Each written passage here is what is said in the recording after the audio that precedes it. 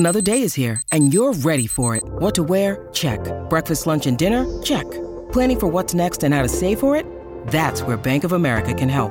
For your financial to-dos, Bank of America has experts ready to help get you closer to your goals. Get started at one of our local financial centers or 24/7 in our mobile banking app. Find a location near you at bankofamerica.com/talktous. What would you like the power to do? Mobile banking requires downloading the app and is only available for select devices. Message and data rates may apply. Bank of America N.A., member FDIC. I'm Wes Moss. The prevailing thought in America is that you'll never have enough money, and it's almost impossible to retire early. Actually, I think the opposite is true. For more than 20 years, I've been researching, studying, and advising American families, including those who started late, on how to retire sooner and happier. So my mission with the Retire Sooner podcast is to help 1 million people retire earlier while enjoying the adventure along the way. I'd love for you to be one of them. Let's get started. Today, the 5 financial habits of the happiest retirees, 5 financial habits of HROBs, happiest retirees on the block. Of course, you know this is one of my very favorite subjects. I've been studying the habits of happy versus unhappy retirees for the better part of a decade.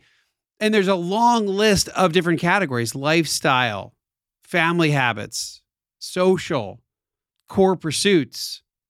But the financial pieces of the equation, or the financial habits we're going to talk about today, are almost the foundation that we have to take care of first, so that it ensures our safety and security, and the financial side of the equation so that we can have all the other habits paid for in a comfortable way. All the other less financial related habits that round out being a happy retiree. We've got to pay for it somehow. If you don't have enough funds to replace your paycheck when you're in retirement, it can be tough to do much else. So here on the Retire Sooner podcast, it's my job to help you make sure there's plenty of cash flow so that you can optimize all of your HROB options. Again, what we're going to talk about today, they're all covered in what the happiest retirees know: 10 habits for a healthy, secure, and joyful life, where we talk about the data behind HROBs versus UROBs, or happiest retirees versus unhappiest retirees. And all that data comes from asking thousands of survey participants about their financial, consumer, and family and social and life habits, and how those traits correlate to different levels of happiness in retirement. You and I want to be in the HROB camp, not the UROB camp. And a great way to start is to nail down the financial habits of HROBs. One, these take a long period of time to cultivate and to compound. And starting younger is better. It's one of the core principles to building wealth. It takes time. And 2, the same money habits that you establish when you're young, in your 20s, 30s, and 40s, they stay relevant forever, as retirement is just the next phase of your finances, the distribution phase, after you spend a lifetime of accumulating assets.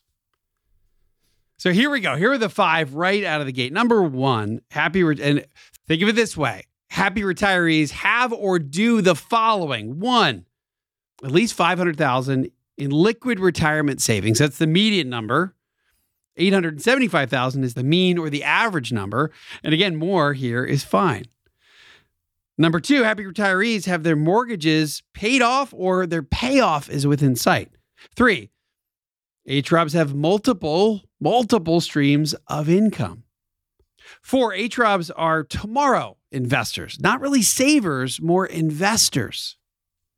And 5, HROBs nail down their budget and spend knowing the 4% plus rule. So let's dig into each one of these habits. So habit number 1, we've got to have at least $500,000 in liquid retirement savings. That's a median number, by the way. We can look at the data in multiple ways. If you look at the average of the mean data, it's higher than that. It's closer to $900,000 in liquid retirement savings. And what is liquid retirement savings? It means anything that you can quickly convert to cash to pay for something. That could be stocks or bonds or mutual funds or money markets, CDs. But $500,000 or $500,000, that's the number that came back from our research data. And it also makes sense in the real world. If you look at this from a practical cash flow producing perspective, it starts to make sense as well. Now, there are Of course, there are happy retirees with less than $500,000. But I think of that level, this checkpoint is really a critical inflection point moving from the unhappy to the happy camp. Again, more is fine. The average is $875,000. But due to what I call the plateau effect, we see significant improvements in happiness levels going from, let's call it $0 to $250,000 to $500,000. But once we get above that mark, that $500,000 mark, happiness levels tend to trail off or level off. If you were to look at this in chart form, it would show you that in the early stages of accumulation, happiness levels rise a lot, meaning that, let's say, going from $50,000 in savings to $250,000, that new money buys a lot of new happiness, or you could call it peace of mind. But then the more money, more happiness effect begins to level off or plateau. So at a certain point, more money or more savings doesn't necessarily increase happiness anymore. And of course, everyone's economic needs vary, and they vary greatly. Some feedback I've gotten over the years, $500,000 is crazy high, Wes. You can't expect everyone to save at least that much as a minimum. And then other people tell me $500,000 is nothing. That's crazy low. Now, if it does sound high to you, I wouldn't panic. I know it takes a lot of time and it takes a lot of hard work to accumulate wealth. But I think this number is certainly much more attainable than what you'll hear a lot of people espouse or other money folks. Susie Orman, as an example, claims that you need to have at least $5 million in liquid assets to retire. So what can $500,000 do? Well, it can contribute close to $2,000 a month to your overall retirement. And we're going to talk about the 4% plus rule in habit number 5. But imagine if you have 2 Social Security payments, one of them is $1,500, one of them is $2,500. That's $4,000 a month, plus then another $2,000 from this $500,000 you've saved in an investment account or a 401k over the years. Now you're talking about $6,000 a month during retirement that you can also theoretically have grow with inflation if it's invested properly. We'll get to the investment part in a few minutes. But $600,000 isn't a small monthly amount if, and this leads us to habit number 2, if you don't have a mortgage and your overall expenses are in check. And a huge part of doing so is not having that big monthly mortgage payment around the same time you stop working. So yes, after all these years, $500,000 still can work. But we also have to remember that the world is always in a state of change, a constant state of flux. And $500,000 should still be looked at as a bare minimum when it comes to the liquid side of your retirement assets set to produce income. The first 7 years after publishing You Can Retire Sooner, we didn't have a whole lot of inflation. And then recently, over the past, call it 36 months or so, we've had tremendous inflation. So because financial planning is always in a state of evolution, our team is looking at the impact of inflation, or maybe better said, the outsized impact of inflation. So could we update some of these numbers for inflation in the future? I think absolutely. And we're working on that right now. So stay tuned for any updates that might come along in the coming months. So habit number 2, mortgage paid off or pay off within sight. Again, by the time you get to retirement. And here's a statistic from my research. Retirees who are within 5 years of mortgage payoff are 4 times more likely to be HROBs. 4 times more likely to end up in the happy retiree camp. As years to pay off mortgage go down, happiness levels, they go up. So by the time we get to retirement, we want to either have our mortgages paid off or the mortgage payoff is within sight. And this is one of the most surprising data sets that I uncovered over the years. And this is this mortgage data. I've asked over, again, 1,500 families about this. Hey, if you have a mortgage, how many years do you have left to pay the mortgage off? Remember, most of the research were comparing what the happiest HROBs 4s and 5s, the happiest 2 quintiles, to the UROBs, so the least happy 2 quintiles. But in this, we look at it a slightly different way. We chart each happiness category 1 through 5. 1's the least happy group, 5's the most happy group. And we look at how many years each group has on average left to pay off on their mortgage. And here's what the data says. As years to pay off mortgage go down, happiness levels, they go up. Now, you can explain this in a lot of different ways because there's always been this great debate. Do you take out a mortgage, pay the interest, knowing that you have other money that you're investing ultimately and hopefully at a higher rate? There have been whole books written about why you should carry a big mortgage and invest the rest. And the financial argument can make a whole lot of sense in that. But what it doesn't account for, that our research does, is the psychological benefit, reducing your overall anxiety by not having a mortgage payment.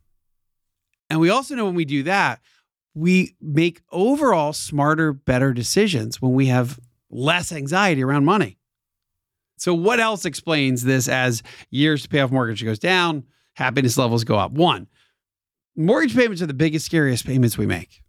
We stretch typically to take out a mortgage to begin with, and it represents the basic need of shelter and the roof over our head. We also consistently see what happens if we don't pay a mortgage. How many movies have we seen where there's furniture out on the lawn due to what? Missed mortgage payments. Hey, you're out of here. Bank comes in and takes back the house. Another part of the equation here, I think it's very unsatisfying to be making a mortgage payment month after month after month. It's not as though this is money for travel or school or enjoyment or entertainment. It's critically important, but it's not really discretionary. It's just it's a must pay. So when the mortgage is gone, it's a massive relief on so many levels. Hey, that roof above my head, it's paid for. I'm safe in my house. And now I can spend that $2,500 a month, $3,500 a month, $5,000 a month, whatever the payment's been over all these years. I can spend it on life. I can spend it on travel. I can spend it on fun. I can spend it on family. Again, as years to pay off mortgage go down, happiness levels, they go up. Now, how should you pay off the mortgage? Well, one of the easiest ways to shave time off your mortgage is to simply make an extra mortgage payment per year. So instead of 12 monthly payments, you end up making 13 monthly payments. If you get yourself on that schedule, a lot of times you don't miss it. Doesn't feel like it's all that much more, but it can shave 25 or 30% off the overall life of that mortgage. I also like using the 1/3 rule, which says if you can pay off the mortgage by using no more than 1/3 of your non-retirement savings money, then you may want to write the check. So by non-retirement, I mean any sort of money coming out of a brokerage account or a savings account, but not a 401k, not an IRA, not a retirement account. And that has everything to do with taxes. If you pull a big chunk to pay off a mortgage out of a retirement account, it could dramatically increase your overall tax bracket, and taxes on everything for you in that given year could go way up, making it not a good area to tap to pay off a mortgage. So for example, though, if you have $150,000 in non-retirement savings, again, outside of an IRA or 401k, and you only owe $40,000 on a mortgage, $40,000 is less than a third of the $150,000, you may want to consider paying off the mortgage in one final check. And I don't know if I know any families that have done this that go back to regret it. So much of this can be the emotional health that we get from getting rid of this payment that so many of us pay for decades and decades in our lives. And I've learned from the happiest retirees that a real sense of peace and serenity comes with owning your home totally free and clear. ATROBs love not having to write that check on a monthly basis. And once that obligation is gone, it lowers your overall monthly retirement expenses, and then it takes the pressure off of your nest egg and the other sources of your monthly income. Habit number 3, multiple streams of income. ATROBs have 3 to 4 streams of income. These are different, unique streams of income. ATROBs have 2 or 3. So it's more income streams. These are unique income streams, not necessarily more income. More different income streams lead to higher levels of happiness in retirement.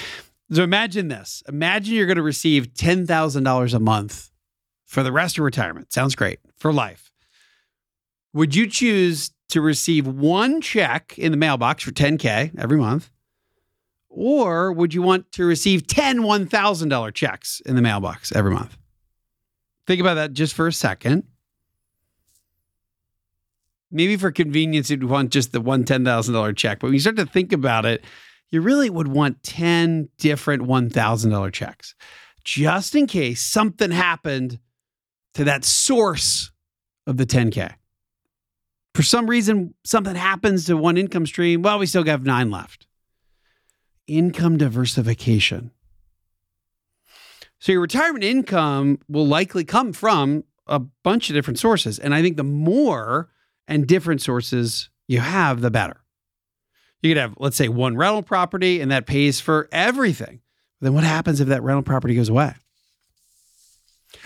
Ideally, we'd love to have Social Security 1 for you, Social Security for 2, your spouse, pension 1, pension 2, rental property number 1, rental property 2.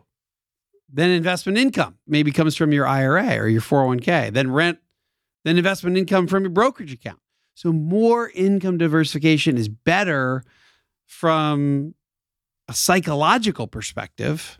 And it also gives you more control over how to manage your income and your taxes for that income over the course of retirement. Again, let's say you have one income source, it's just going to be taxed as it's taxed. If you have multiple income sources, you can choose to delay. You can choose to take the ones that either need to be taken at a certain period of time or should be taken, and then maybe delay other payments like IRA withdrawals until you either need that money for spending or you're forced to take that money. In the case of, let's say, an RMD or required minimum distribution, you have to start taking at age 72. So while you're planning for retirement, think about all the different income streams that you could potentially have when you get there. It might be receiving paychecks from part-time work or hobby income, Social Security, income from different rental properties, different forms of pension income or veteran benefits. And then, of course, multiple ways to generate income from different investment accounts, retirement accounts, IRAs, brokerage accounts. The S&P 500 fell nearly 20% in 2022. Inflation jumped to double digits, and the Fed has continued to relentlessly raise interest rates. It feels like chaos. But at Capital Investment Advisors, we take a disciplined approach to investing to help our clients find happiness in retirement, regardless of the scary headlines. We can't control the chaos, but we can control what we do about it. If you'd like help with your disciplined retirement strategy, reach out to our team at yourwealth.com. That's YOUR wealth.com. When you need mealtime inspiration, it's worth shopping Kroger, where you'll find over 30,000 mouth-watering choices that excite your inner foodie. And no matter what tasty choice you make, you'll enjoy our everyday low prices, plus extra ways to save, like digital coupons worth over $600 each week. You can also save up to $1 off per gallon at the pump with fuel points. More savings and more inspiring flavors make shopping Kroger worth it every time. Kroger, fresh for everyone. Fuel restrictions apply. Habit number 4. HROBs are not just savers, they're investors. In fact, I call HROBs tomorrow investors, meaning happy retirees understand that investing takes time and it's all about participation. It's not about perfection. Here we are in a tough 2022 where it's been hard to find any corner of the market that's done well.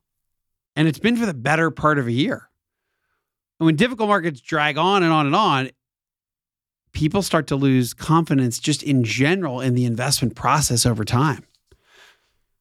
On paper, you might know, I've got to invest over 3 years and 5 years and 10 years.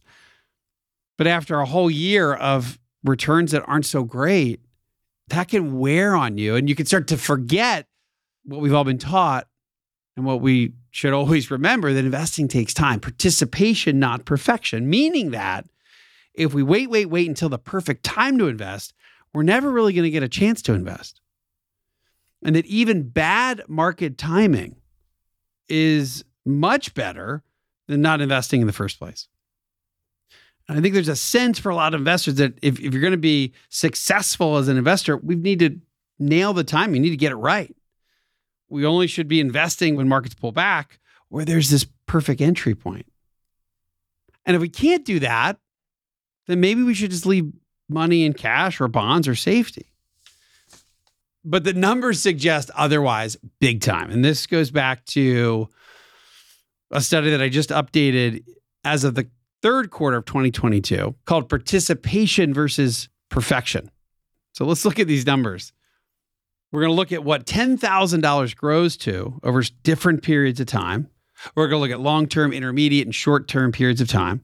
So $10,000 in the S&P 500, what that looks like over a particular period of time. Again, all these numbers up to the end of Q3 in 2022. But here's where it gets interesting.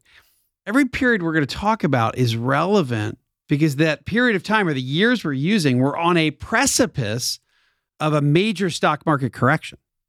So we're going to compare the results of having perfect market timing, meaning we only invest that $10,000 when the correction is at its very low or its nadir or its trough. And we're going to compare that to the very worst possible market timing, meaning that we put that $10,000 to work right before the market went into a big crash. And then compare those two, so perfect timing versus the worst possible timing you could have, versus simply holding money in, let's say, government treasuries or government T-bills, just to get a little bit of a yield and a lot of safety. Here's how the numbers compare for multiple periods of time. We'll look at 60 years, 20 years, 10 years, and then a short-term period, 3 years. So first, let's start with a long, long run. So 60 years, we're talking about investing in the early 1960s. Now, this example, don't roll your eyes. It may not be overly helpful because we already know that if we're really, really long-term investors and we give markets time, it's going to work out if you're looking at the broad indices, the broad S&P 500. And maybe we're just reiterating the point that we already know. Long-term investing works. So let's look back at 1961. Let's see what $10,000 invested at the absolute bottom of the 1960s bear market is worth. That's perfect timing. Again, today, what's it worth today versus investing at the 1961 peak, which would have been the worst possible timing. All that compared to leaving that $10,000 in treasury bills to avoid all risk. So what do we get? Perfect timing, that $10,000 back in 1961 at the absolute perfect timing, market bottom. Today's worth about $4.6 million. How about the worst timing? So buying right before the market took a major dive and fell almost 30%. That $10,000 is now worth $3.3 million. How about T-bills? Again, we're talking 60 years here. T-bills, that $10,000 is now worth $146,000. Again, perfect timing, $4.6 million. The worst possible timing, if we were starting in 1961 until today, still $3.3 million. T-bills, $146,000. So the worst possible stock market timing, starting in 1961, is now worth 23 times what you would have had investing only in T-bills. But Wes, of course that one works because it's a forever holding period, 60 years. What about some shorter time periods? Let's try the long run, not the long run that we just did, but investing in the 2000 to 2002 timeframe. Let's call that about 20 years. $10,000 invested at the worst possible time, which would be March of 2000, right before the market headed into a major bear market. That bear market took stocks down 49%. Really bad timing. Versus investing at the perfect bottom, which didn't happen until October of 2002. All right, perfect timing, nailing the bottom. $10,000 then, today, would be worth $72,000, which of course is a tremendous return, 7 times your money. But the worst possible timing, investing in that March of 2000 period of time, only to get pummeled by 49% in the S&P 500, $10,000 then is now worth almost 40,000. 38,000 to be more precise. Still almost 4 times your money. What about leaving money in T-bills and avoiding all of that up and down pain? Investing only in T-bills, that $10,000, call it 22 years ago, is a little less than 14 grand today. So even the very worst stock market timing would have netted you almost 2.5 times what T-bills would have done. 38K versus 14. So even the worst possible stock market timing still wins by a long shot versus T-bills or cash. How about the intermediate term? Let's call it 10 years or so. Let's go back to 2011. That's another year when we had a bear market. Again, another year with a near bear market decline. In this case, it wasn't as bad as 2000, down about 20%, 19.4 to be exact. If we had perfect timing and we invested our $10,000 in 2011 at the very bottom of the trough, it's worth today around $43,000. If we had the absolute worst timing and invested at the 2011 peak, $10,000 then would be worth today right around $35,000. Still more than 3 times your investment. How about sticking money in T-bills back in 2011? What would that be worth today? About 11 grand. So barely any return at all. So even the worst possible timing from 2011, if you've held it up until today, it's netted you more than 3 times what holding cash or T-bills would have done. What about the short run or relatively short run? We'll go back to the year of 2020, the pandemic crash, which has been about 3 years now. So imagine you were about to invest $10,000 right before the pandemic hit, but you waited until the market bottomed. And then you nailed the March 2020 bottom of the stock market. And you had perfect timing. Your $10,000 today would be worth about $17,500. If you invested right at the peak before the pandemic crash in February of 2020, your $10,000 then invested in the S&P 500 today would still be worth about $11,500. So you still made about 15%. What about T-bills? Well, because interest rates are so low or were so low, now they've changed a bunch here in 2022, $10,000 in T-bills 2.5, 3 years ago would have only made a few $100, barely north of 10K today. So even the worst possible market timing still beat T-bills by over 10%. And that's going back less than 3 years. So the bottom line here is that HROBs get this. They're investors. They're not just savers. And they think about tomorrow. And how do they think about tomorrow? They think tomorrow is either A, great, B, good, or C, which is the answer, all the above. Again, HROBs I would call rational optimists about the growth of the future here in the United States and how that gets represented by owning shares in companies right here in the U.S. Habit number 5, spending with the 4% plus rule. So this one has to do with budgeting in a way that you're not worried about running out of money and you're confident that you can keep up with inflation. So all at the same time. Very simply, HROBs understand the 4% plus rule. And then they spend what that produces on anything they want. Go back to 1994, William Bengen. He's an MIT aeronautics guy turned certified financial planner. He calculated stock and bond returns in retirement scenarios for the previous 75 years and looked at every single rolling period during that period of time, from month to month to month, and found that retirees who drew down 4% of their portfolio in their first year retirement, then adjusted that nominal number for inflation every single year to whatever inflation was in the U.S. economy, they would likely see their money outlive them. Again, not run down to zero in their 80s or 90s.